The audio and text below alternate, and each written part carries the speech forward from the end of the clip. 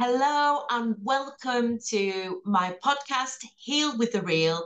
Heal with the Real is a podcast where I invite survivors to thrivers of domestic and narcissistic abuse. And today's special guest has come on because she has written an incredible book. I've been looking through it over the past few days. She did kindly send me a copy. And Maria, my guest, supports people who are going through narcissistic or domestic abuse. And I thought, as a special episode, normally I invite survivors to thrivers, but Maria actually supports people through the trauma of narcissistic and domestic abuse. So I do the podcast because of my book, Fix Your Future, that I wrote back in July 2021. And in the back of there are all the healing techniques that I personally use to overcome my narcissistic and domestic abuse. So, Maria. Hello, Amanda. Please. Welcome. And thank you for inviting me to come and speak with you today on your podcast. I'm really excited to be here. Yeah, do you want to do a little bit of an introduction to your background? Because I know that you've been a psychotherapist for how Yeah. many years in total? I know it's a long number of years. Well, I trained originally in the UK in 1992. So it's like over 30 years ago. And Wow. I ran a clinic in Covent Garden back in the day. I had a business partner at the time. We both ran the therapy clinic there. And I also worked at that time in London. I did some voluntary work that turned into paid work with people who were at the time dealing with HIV and substance addiction problems. So it was harm minimization. So I worked at a clinic there one day a week as well to kind of help these people to try and get safe and get healed and get off the drugs and what have you. And then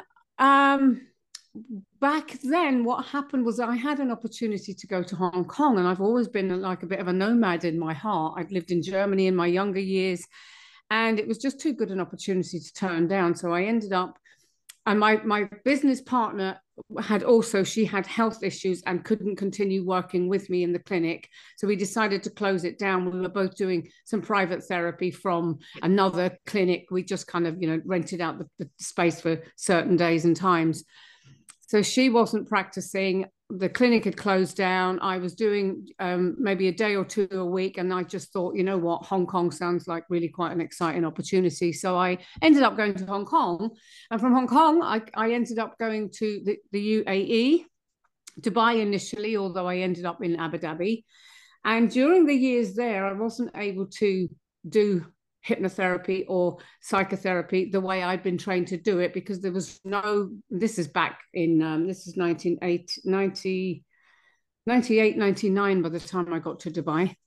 And they just didn't have a facility for it. The only facility they had was clinical psychology, which I have a degree in psychology as well. And I'd looked into that pathway and had decided it wasn't for me anyway, back in London.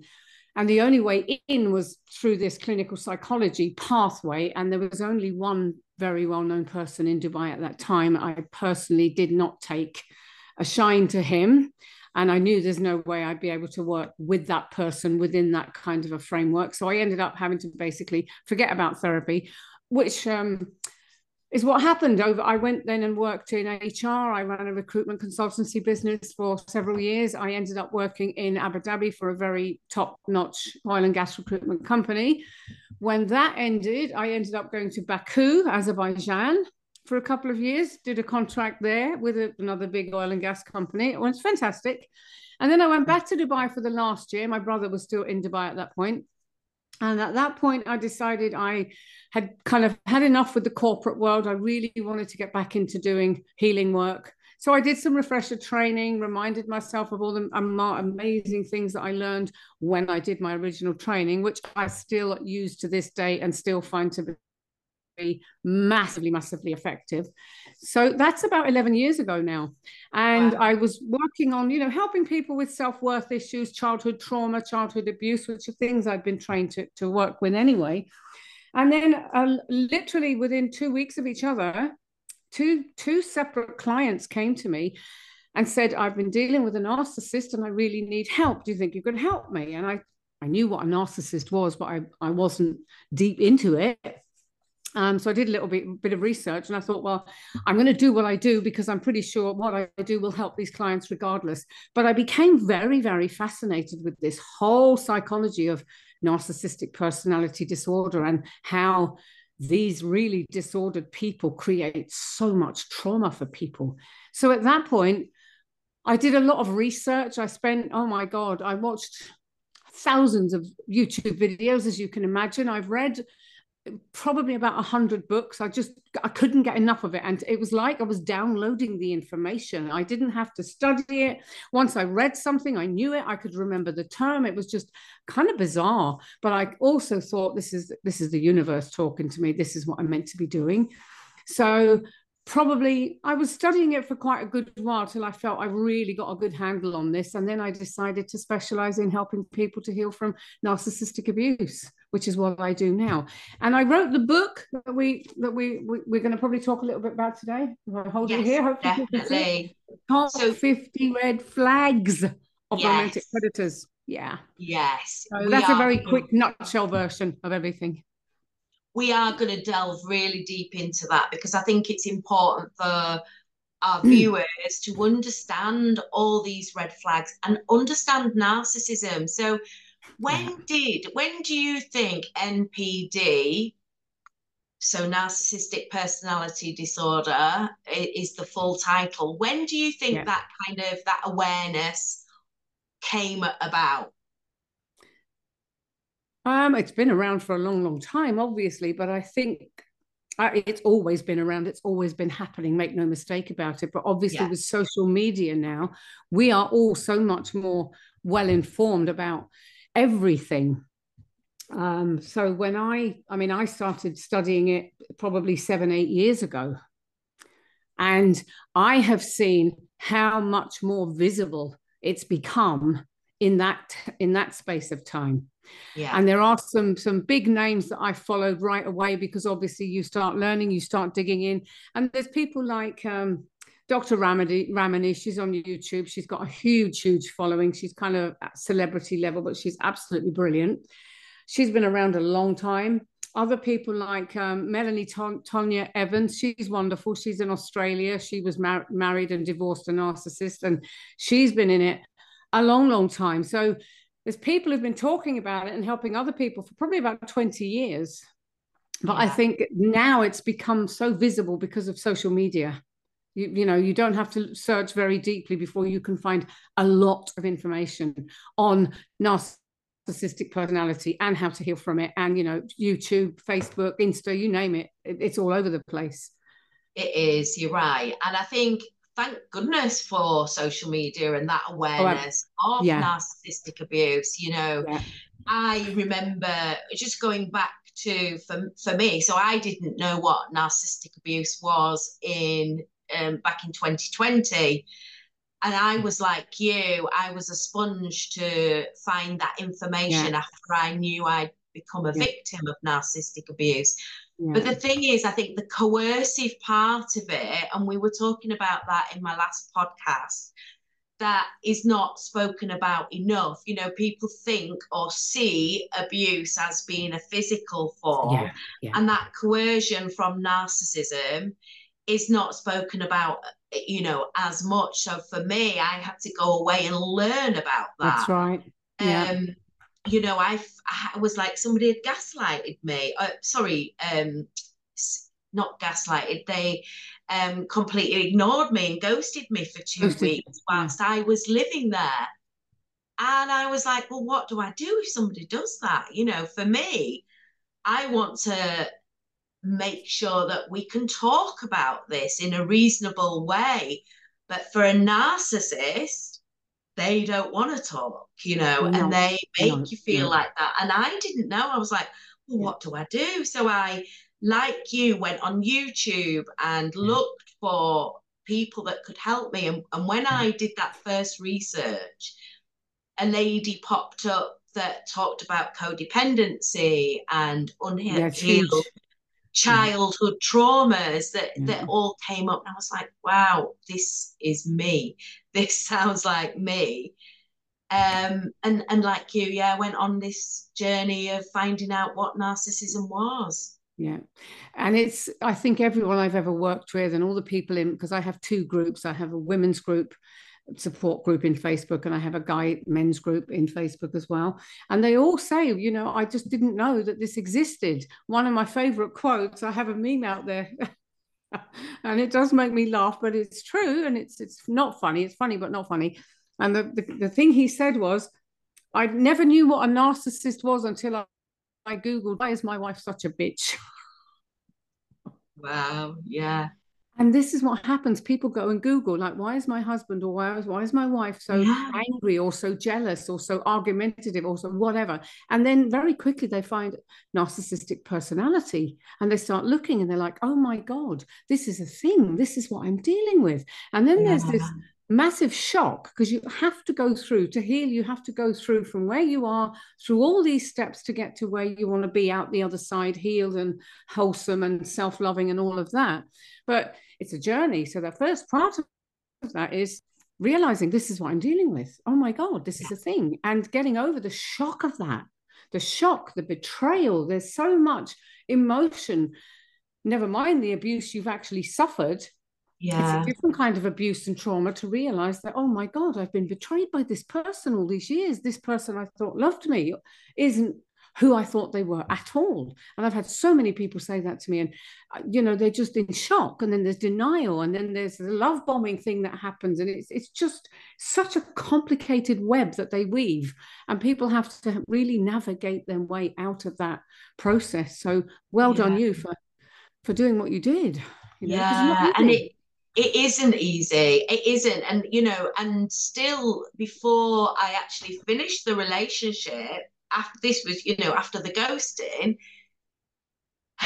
he ghosted me continuously for a further another week. And I'd moved by this point, moved into my friends for a couple of days just to um kind of get my head around what was going on.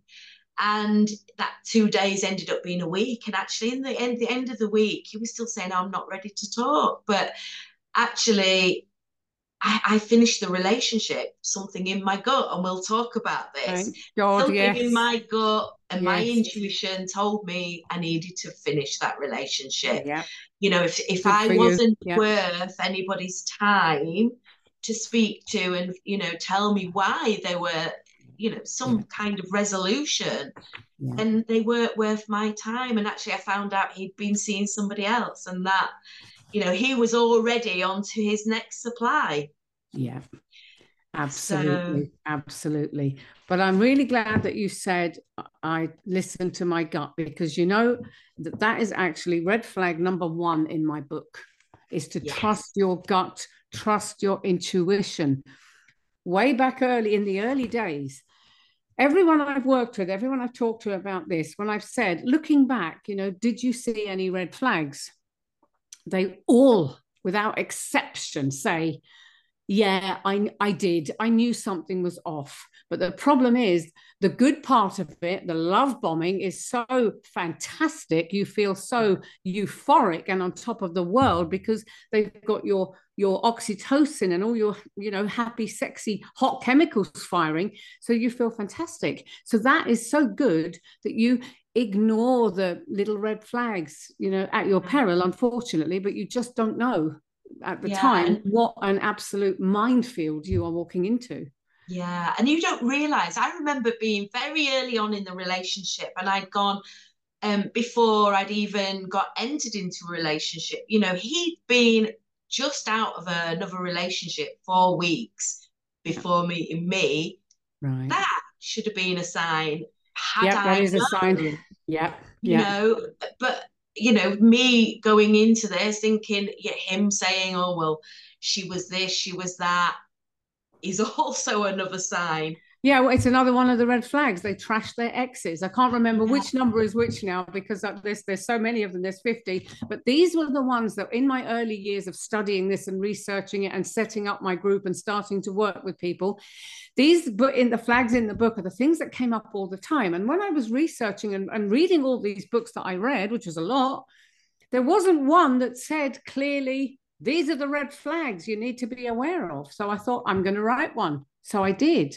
And a lot of people who've read it have said, oh my God, if only this had been out, and now it's my Bible. And I had 3 messages last week from 3 different people. One of them said, oh, I reread it all the time because it really helps to hammer things home and reminds me and keeps me on my toes. And so many people have said it helped them. And that's why I wrote it, because I thought, if it helps just one person to not fall for it. Because the thing is, when you read something, it sticks in your mind. You don't go around all the time thinking, right, I'm looking for that flag, I'm looking for that. You don't. But the way our subconscious works and our mind and our brain works is that when you have read something and you see it in action, your subconscious has it. And it's like, yeah, hang on a minute.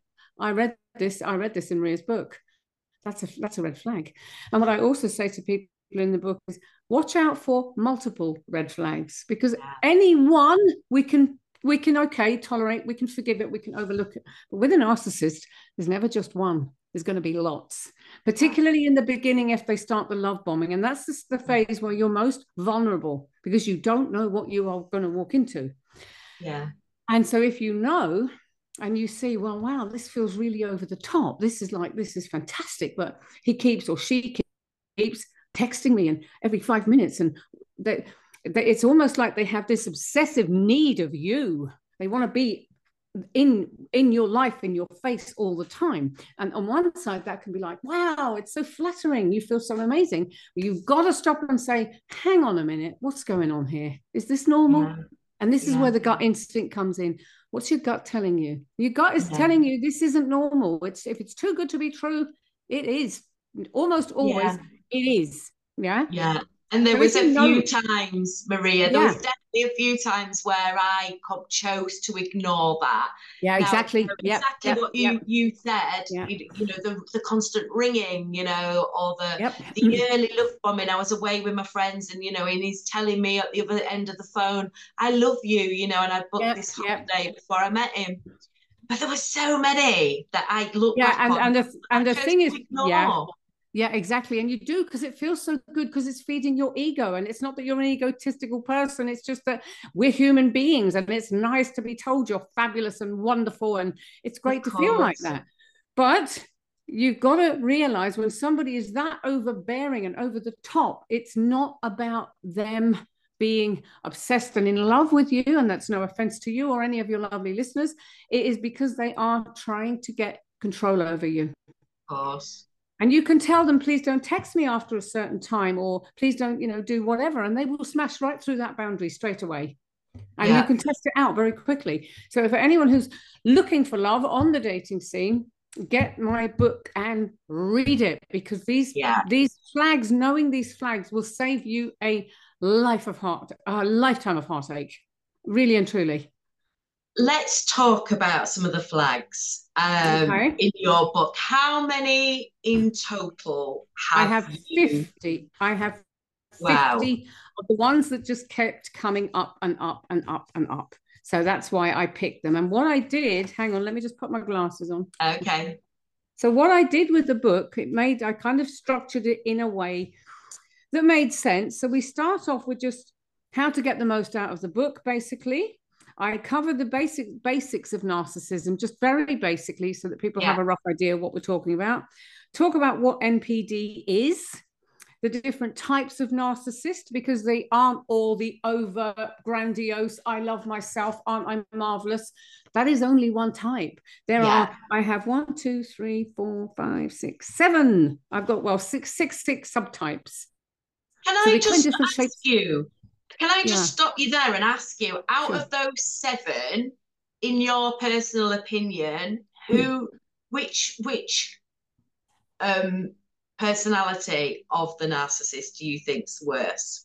The worst would definitely be the covert malignant narcissist, without a doubt, because they hurt with intent. They they all hurt. They all hurt because they want what they want without regard for what you want or need across the board, and they will try and control you and isolate you and do all of those things, but they don't have that almost killer instinct to hurt you the way a covert malignant narcissist is really towards the end of the sociopath spectrum. That sort of, because narcissism is on a spectrum, and there is something called healthy narcissism, which is a term I personally have absolutely no time for, but the spectrum says healthy, you have to have a little bit of, it's healthy self-esteem they're talking about, and it should never ever be called healthy narcissism. And I will not get on my soapbox, but it drives me up the wall. It's just a little bit of the ego, is it? Your own ego. It's a little bit of ego, and we all have a little bit of, but I just don't, I think it's such a misnomer to say healthy narcissism, given how awful unhealthy and narcissist is. Exactly. So I have a real bugbear about that. But if you come along that spectrum, you'll have at the very far end, you'll have the psychopath who's just, completely without conscience. And, most serial killers will be psychopaths. Sociopaths are less crazy in a way as a psychopath, but they are still very just without conscience. They don't understand other people have feelings, and they will maliciously hurt people as well. So the covert malignant, definitely. Yeah. Okay. Sorry, and then you were saying you were going through the 7. Oh yeah, I was. There's actually 6, and then I've talked about overt narcissist, which is your grandiose out there. It's very obvious to everyone. Oh, that guy or that woman is so full of themselves. They're very vain, very egotistical. That's kind of them. Then you've got the covert, which we just talked briefly about. Then you have the vulnerable narcissist, who are the victim type. They come across as very gentle and inoffensive, and they're just as deadly because they are incredibly needy, and they bring out the kind of nurturing, caring aspect in, and a lot of people, and most of the people I've worked with, tend to be empaths or highly sensitive people, and that includes guys. There's a misnomer that it's only women. It's not. Men are abused just as much, and I have as many empaths men in my group. So the vulnerable victim, it brings, the white knight shining armor kind of thing comes in, and the guy wants to protect the woman and fix her, and by the same token, the woman wants to be the one that can heal the guy because the woman is so forgiving and so loving and giving and all of that. So the match is made in hell, really. And then we've got the cerebral narcissist, who's the one that's like super intelligent and kind of looks down on everyone. They tend to not be very sexually oriented. They're more about their brains and how brilliant they are. And then you have the somatic narcissist, who's all about their body, and they like to work out and show off their body, and they look for someone who's like physically attractive, very sexy, very well turned out, works out, all that sort of thing. The elite narcissist is a definition I've included in this book because there's a chap called H.G. Tudor. I don't know if you've heard of him. He has a YouTube channel. He has a very big website called Knowing the Narcissist. He has published, over the last time I counted, which is probably more than 2 years ago, over 60 books. Wow. He is a self-aware, what he terms an elite narcissist. So he kind of puts himself at the top of the tree in terms of how right, let me back up. He defines narcissists in a way that nobody else does. He has his own complete school of thought. There's schools, there's cadres, and he's very, very intelligent. You can tell by the way he writes, the way he talks. He knows his stuff. And he is both cerebral, which means highly intelligent, and he's also, by his own admission, he goes under a pseudonym. Nobody knows who he is. Nobody's ever seen a photo of him. But by reading between the lines, he's very good looking. He's very successful. I believe he's also quite a famous person, or he not famous per se, but he mixes with a lot of British royalty, for example. Oh, wow. If we believe everything he says, because at the back of my mind, there's always that, And his name is again, Maria? It's H.G. Tudor. And so he's a self-aware narcissist, and he has this whole, as I say, this whole definition. So he calls himself the elite narcissist, which is top of the tree, very, very clever, so all of that. And he is, there's no doubt about it. You wouldn't win an argument with this man because he is very, very clever. but he's written all these books to bring awareness. And he says he's in therapy, but he very much glosses over it. And I have questions about that too. And I have actually been in touch with him by email. He's always been very helpful, very pleasant. And I got permission to quote him in my book, which is why I've mentioned the elite narcissist. And I give some excerpts from what he's actually said in his book. And Okay. his books are brutal. They are a brutal view into the window of a narcissist's mind. There's like a horrible dark underworld that exists there as well. So when I mention his name, I always caveat that you do not want to read this guy unless you are very far along on your healing journey, because it will be very triggering for you, and very emotionally painful. So just don't do it. And I know people who have been where you are now that, yeah, I'd love to read that and see what this guy's got to say. I can read it because personally in this life, I have never suffered that kind of abuse. I'm pretty sure I did in a past life, because that's another thing we touched on briefly when we talked before. We did, yeah. Yeah. But in this life, I haven't. So I can't be triggered.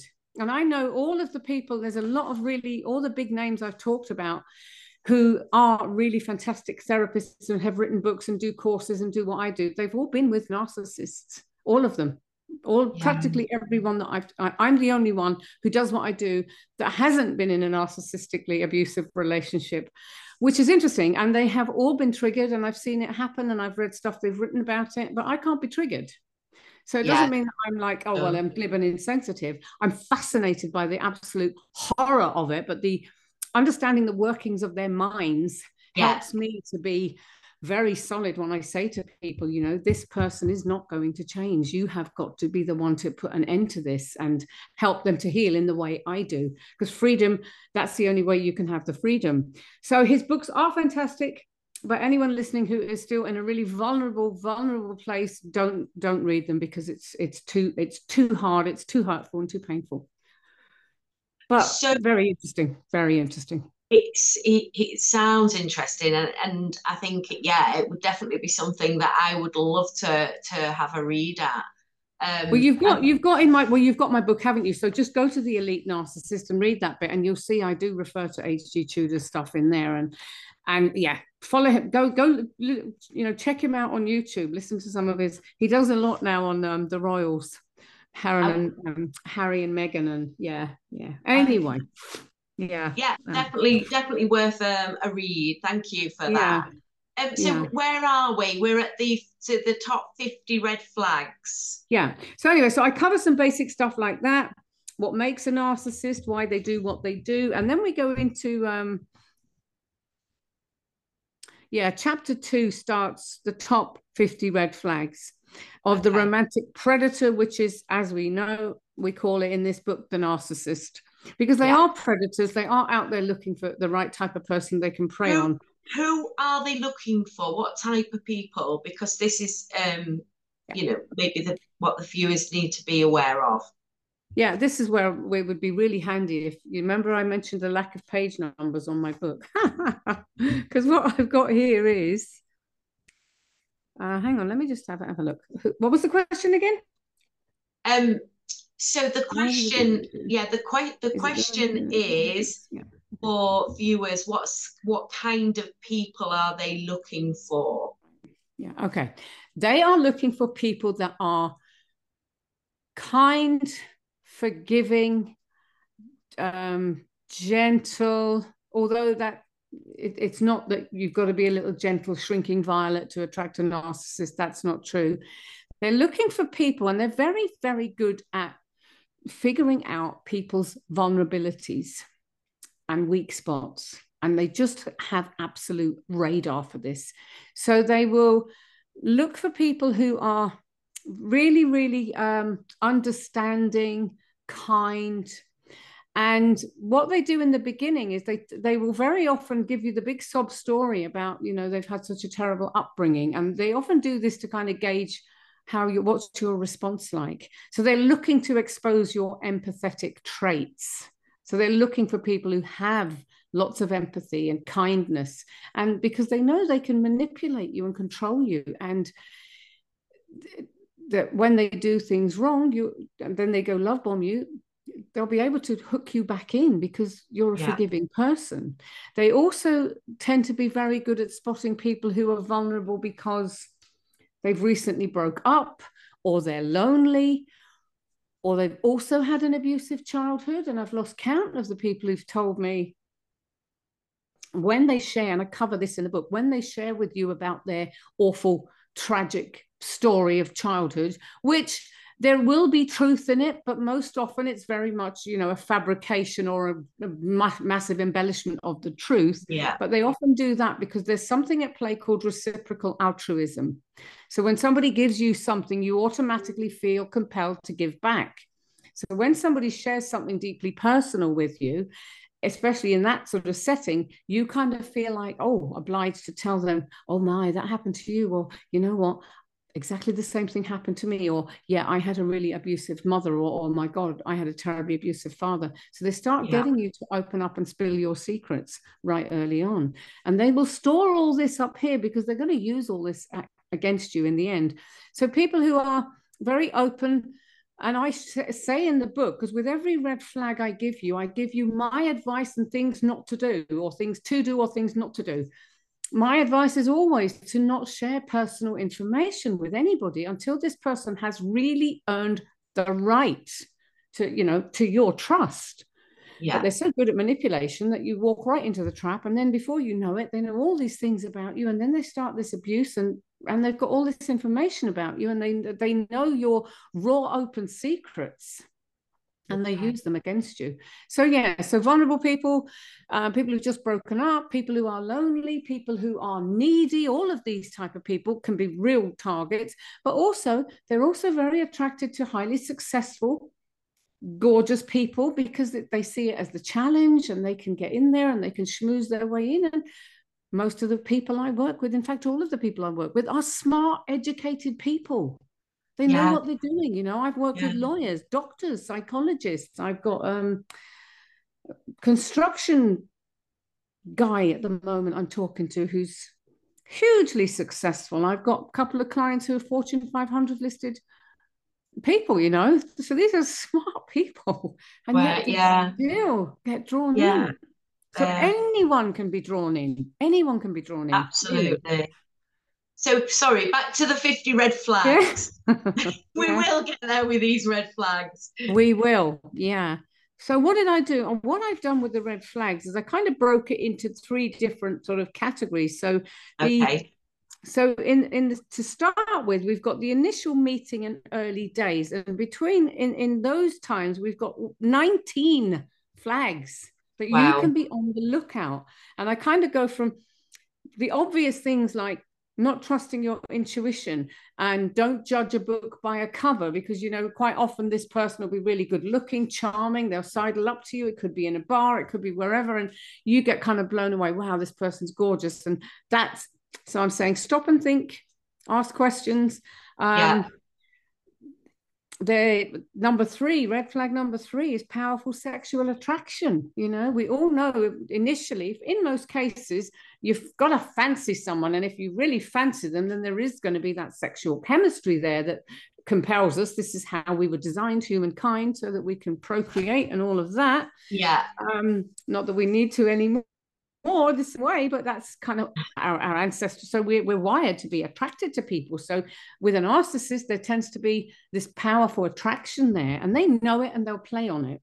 Even if they're the victim narcissist, the vulnerable narcissist, tend to not be. They're not very sexually into things. They're not sexually motivated. But what they will do is kind of play on their lack of experience, and I'm not comfortable with it. But they draw out that thing in you that's, wow, I want to be the one to give them the best sex they've ever had in their life. It's kind of like a challenge. So it's not always that there's the powerful sexual chemistry, but it is in a lot of cases, which is why it's up there. And if you're out dating, looking for, a hot guy or a hot, sexy woman, then the sexual attraction is going to be high on your list of things that you want. So Okay. that's why you need to be aware of it. Yeah. And then we go through, I won't go through them all because I'm mindful of time, and it's now, my goodness, time has flown by. It's 10 It to. has. It It's has. It's really just flown. been a really lovely conversation. Can we go through just quickly that We first can. phase, Right. just naming each flag? Each one. That's a good idea. That's Yeah. a good idea. Yeah. So we got to number 3, sexual attraction. Number 4, love bombing. Massive, massive, massive. Yeah. And I've even Yeah. said here in the thing where it says it, please, for the love of God, don't fall for it. Okay. Yeah. Emotional seduction, love bombing by a Okay. different name. So this would apply more to the one we've just talked Yeah. about, the victimable, who doesn't have the big overt sexy stuff going on, but they will emotionally seduce you, which is even more Yeah. powerful actually. Number 6 is they seem to instinctively know a lot about you.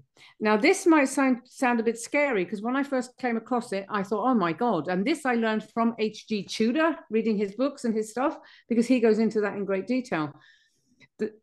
They very often have stalked and researched you to find out what kind of a person you are. You know, is she an animal lover? Oh, is he fond of this music? Is she this? Is she that? And it's so easy to find Okay. out a massive amount of Yeah. information on people now because of social media. Yeah. So Of they course. very often, they'll know that you love whatever band you love. They'll know you're an animal lover, or they'll know you were on holiday in, you know, the Bahamas or whatever. Yeah. And so they have all these little touch points that you won't know. They already know, and of course you're like, oh my God, that's amazing, he loves the same band, or oh my God, Sure. we so, you know, this is how they start to create this bond immediately. It's completely fake, but of course you don't know it. Okay. So number 7, they brag, boast, and name drop. This would more so apply to the sort of overt, but it's not always just the overt. So if Yeah. you start hearing that and, oh, they're name dropping, and this is a red flag. Okay. Yeah.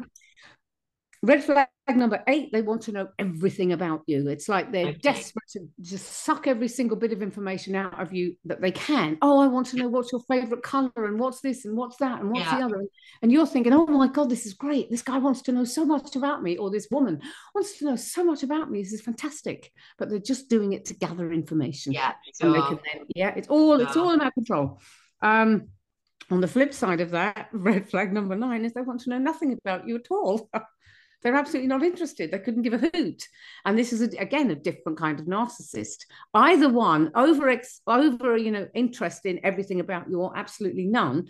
Yeah. If they want to know absolutely nothing about you, it's more likely that you're what's called in the parlance out there, and again from H.G. Tudor, is you're a secondary supply. So they've probably already got their primary supply at home, which could be their wife, their husband, their live-in boyfriend, girlfriend, whatever, and they're just Okay. looking for some fun. And it's not Yeah. necessarily, it's not just about sexual fun with a narcissist. It's always about attention, admiration, validation, all that narcissistic Yeah. supply stuff that they are always craving. So either one, red flag. Mhm. And they might be alone. So if you see somebody really good looking and they come into the bar, and again, I say this with a caveat, which I mentioned in the book, this is not to say there aren't good looking, you know, really attractive, sexy, nice people out there who are genuinely alone for whatever reason. I've got friends I can list myself that, wow, you know, he's good looking, he's incredibly kind, he's educated. I am thinking of a particular friend of mine where I live in Spain. He's absolutely gorgeous, he's very wealthy, good looking guy, kind and sincere, fun, speaks 5 languages, 6 foot tall. You know, this guy is a walking dream. So you might think, well, why is he not with anyone? So you've always got to pepper it with a little bit of, okay, let's have a Yeah. look at that, and let's take all the other things into consideration. So any one flag is not a flag. It's when you start to see lots of them. So Yeah. when this person comes in and they're chatting you up and they're really nice, and you're always kind of in the back of your mind, you've got to be thinking, I wonder why he's alone. And it may be a genuine reason. Like my friend, he's been searching for years. He's been dating for years. He ended up with 3 narcissists. I was able to educate him all about narcissists, so he doesn't attract them anymore. He has now found the one, thank God, and they're going to be married next year. Yay. Oh, Yeah, amazing. yeah, it is. but he's had to look hard, and he's really worked hard to try and find the right person. And I know he has, because he's very close friends with me and he's shared all his stuff with me. And so there are good people out there. I don't want people to think, oh, everyone, just because it's not the truth. There are good people out there, but you've just got to keep it in mind. Look at all the ingredients, all the things you're seeing, and there's always more than one. Yeah. A huge one, and this follows really well. If you get this person absolutely gorgeous, you're thinking, why are they alone? Well, let's see, let's find out. We start to find out a little bit of history, and they start trashing their exes. This is something they will always do, almost always. Almost always. There are occasional exceptions, but I won't go into it now. But they will say their ex was crazy, jealous, a complete, crazy woman, or a complete bitch, or however they want to describe it. Or he was. It's always bad stuff. Almost always bad stuff. And so you then think, oh, this poor guy, and all the stuff they make up. There's another flag further down called projection. But at this stage, what they're actually doing is all this nasty stuff they're saying about their exes is what they were doing to their exes. So you've always got to be thinking, so this is projection. Is this what and you don't say this to them. It's certainly not in the beginning of these early dating things. You don't. This is knowledge you have up here in your head to protect you. Okay. Because when you know all these flags and you see them, you'll know enough to walk away while you can before you get tied into this relationship anymore. Okay. Yeah. So trash your exes. Number 12 is they have no respect for your boundaries, and they absolutely don't. And you can test this out very, very quickly. And my friend was doing this, the friend I just talked about. One of the things that we did, or he actually did, he said, I'm going to try this. He and I would frequently meet. Every week we'd meet and we'd go out for a drink. He'd come to mine, or I'd go to his. But we went over to a beach bar one day, and he took a picture, nice little selfie of the two of us. And he frequently updates his WhatsApp cover image, just what am I up to? So he put this picture of me and him up on his WhatsApp. And this woman that he'd started dating, no more, I think he'd started dating her like 2 weeks earlier, messages him and, what are you doing? Well, who's this woman on you? And I mean, I'm a lot older than the man. I'm 20 years older than him. I could be his mother.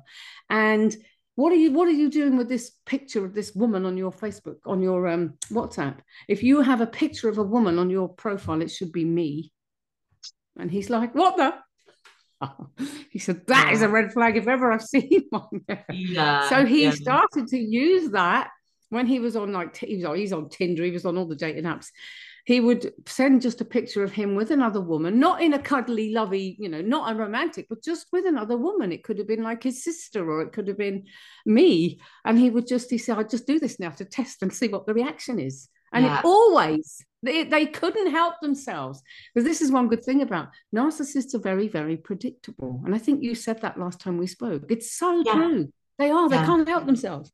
So so you can test them with the boundaries. You can say to them, for example, please don't text me after 10 o'clock because I've got to get some sleep. I'm up early for work.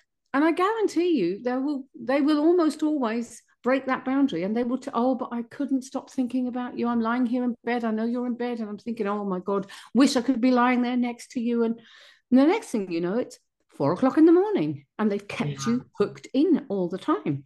So boundaries, test it. Red flag number 13, they have an explanation for everything, no matter what it is. If you think you've caught them out in something, they can weave their way out of it. Okay. Number 14 is you are a red flag if you're an empath or you're a highly sensitive person. So they are the type.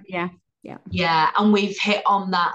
Is that so? Are they? How many flags are in your first phase? Are they all... 19, and we are up to 14. So we're nearly done. We're nearly done. Okay. Yeah. So and with the empaths I go into a little bit more, because all of these obviously I go into. These are just quickly the quick headings. Number 15, you had an abusive childhood, or you had narcissistic or abusive, toxic, dysfunctional parents. That's always, again, most of the people I work with have had one or two toxic parents. It just goes with the territory. Red flag number 16 is if they say you're my soulmate, it's destiny. And after they get to know you a little bit and all these other things are going on, you'll get that very quickly, and you'll be like, oh my God, what's going on here, Number 17 is they might want to meet your family and friends very, very quickly. They want to know, like I said, they want to know everything about you. They want to get in and meet your friends so that they can charm them too. But their family, they kind of don't mention, they don't want you to go near them, they don't want to talk about it. Often they'll say, oh, we don't talk anymore, or, you know, so their family are always very, very much not a part of it. Number 18 is they very often do not have any long-term solid relationships of their own, because narcissists can't keep friends in the most part. So any friends they have, they won't have known them very long. They'll be very superficial friends, or what I call fair weather friends, or they may be just the flying monkey type who've been drawn in and kind of manipulated by the narcissist to be their kind of coterie, as H.G. Tudor talks about. And number 19 is they want to share you with the world.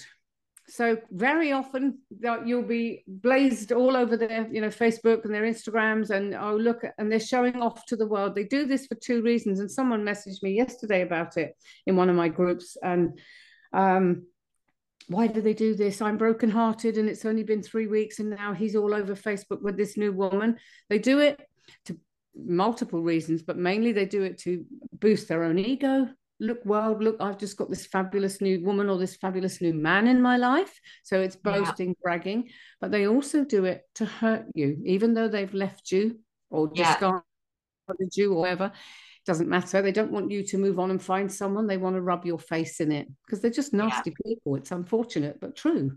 So this is why we always say block, go no contact. As soon as you are broken up with them for whatever reason, you've got to block them, go no contact. You don't want to see that nonsense. Don't want to see anything they're doing in their lives. So that is another one. So that is 19. Okay. And just to add to that last part, you know, that was definitely, you know, me, I've found myself, you know, with him, he had love bombed me early on, and I kind of got hooked in, and I felt very uncomfortable, you know, at the end, towards the end.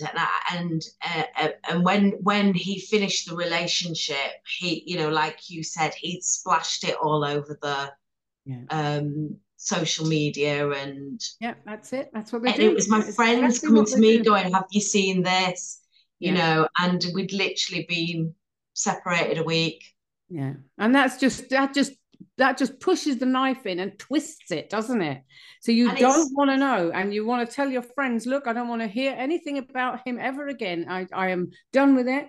And it's not easy, because if you're trauma bonded, which is a huge part of it, and that's a later flag, you know, it becomes really difficult. But you know what I would like to suggest to you, Amanda, because I've so enjoyed talking about this, and it's gone, the time has flown by. I cannot believe it. It has. What? Because we have 2 more sections. So the next section is getting deeper into the relationship and the flags that are going to show up there. And then the third part is the actual big red flags of narcissistic abuse and how that shows up. So it's in 3 parts. So why don't we, if it fits your schedule, anytime, have 2 more podcasts where we can talk through these next two, because I feel it's incomplete if we don't. I absolutely thoroughly agree, because there is, I mean, we're just hitting the very first part, aren't we? Yeah, absolutely. And even all that, you know, every one of those kind of just resonates so deep, you know. But yes, definitely, I've really, really enjoyed our conversation, and it's going so fast, I can't believe it. It has, and this is generally what happens. It really does go quickly because the conversation ends up flowing so well. But part 2 and 3, let's do that. Definitely. Yeah, let's do part 2 and part 3. What I would also like to... Oh, sorry, go on. What I wanted to say as well is, for your listeners, I would like to gift a copy. It will be a digital copy. Unfortunately, I can't do the paperback, but I would like to gift a digital copy to any of your listeners. So all they have to do is, how can they contact me? What's the easiest way? Well, you tell us, because you you tell the listeners on here You know, now. the easiest way, because I haven't set anything up for sign-ups or any of that, is just to email me and just say, I watched your podcast, Fix Your Future with Amanda. I'd love a copy of the book. They can email me at Maria McMahon coach@gmail.com. Amazing. Yeah? You can put that below the link on on the podcast, can't you?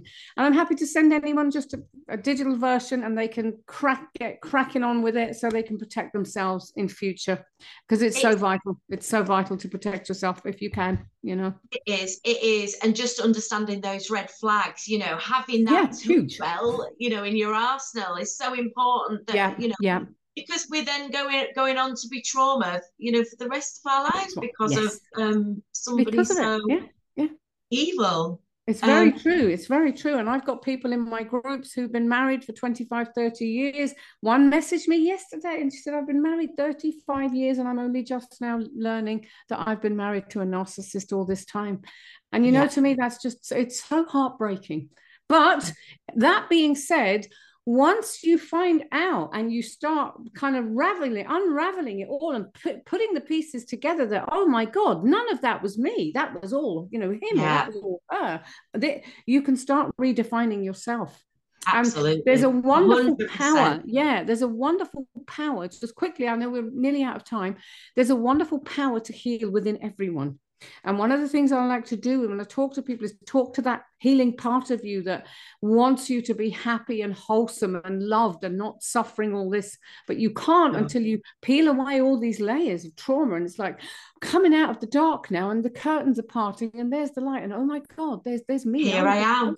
Here I am. I'm a good person. I'm not all those awful things I was told. And a lot of this stems from childhood trauma and stuff. But yes, okay, we can talk about more of that. But yes, this is definitely another conversation. Definitely part 2 and 3. So if you are watching, viewers, watch out, because there will be another 2 versions, because we don't want to finish there. We want to go over all those red flags and make you aware of what to look out for in relationships, so that you don't fall into a narcissistic or an abusive relationship. Maria McMahon, thank you so much. It has been an absolute honour to have you on. Oh, thank you. It's been my pleasure. Flown, like you say. It has. I couldn't believe it when I looked up at my clock there. I'm like, oh my God, that felt like about 15 minutes. We haven't barely even started. We haven't scratched the surface. So yes, thank you so much, Amanda, as well. And I do look forward to the next ones.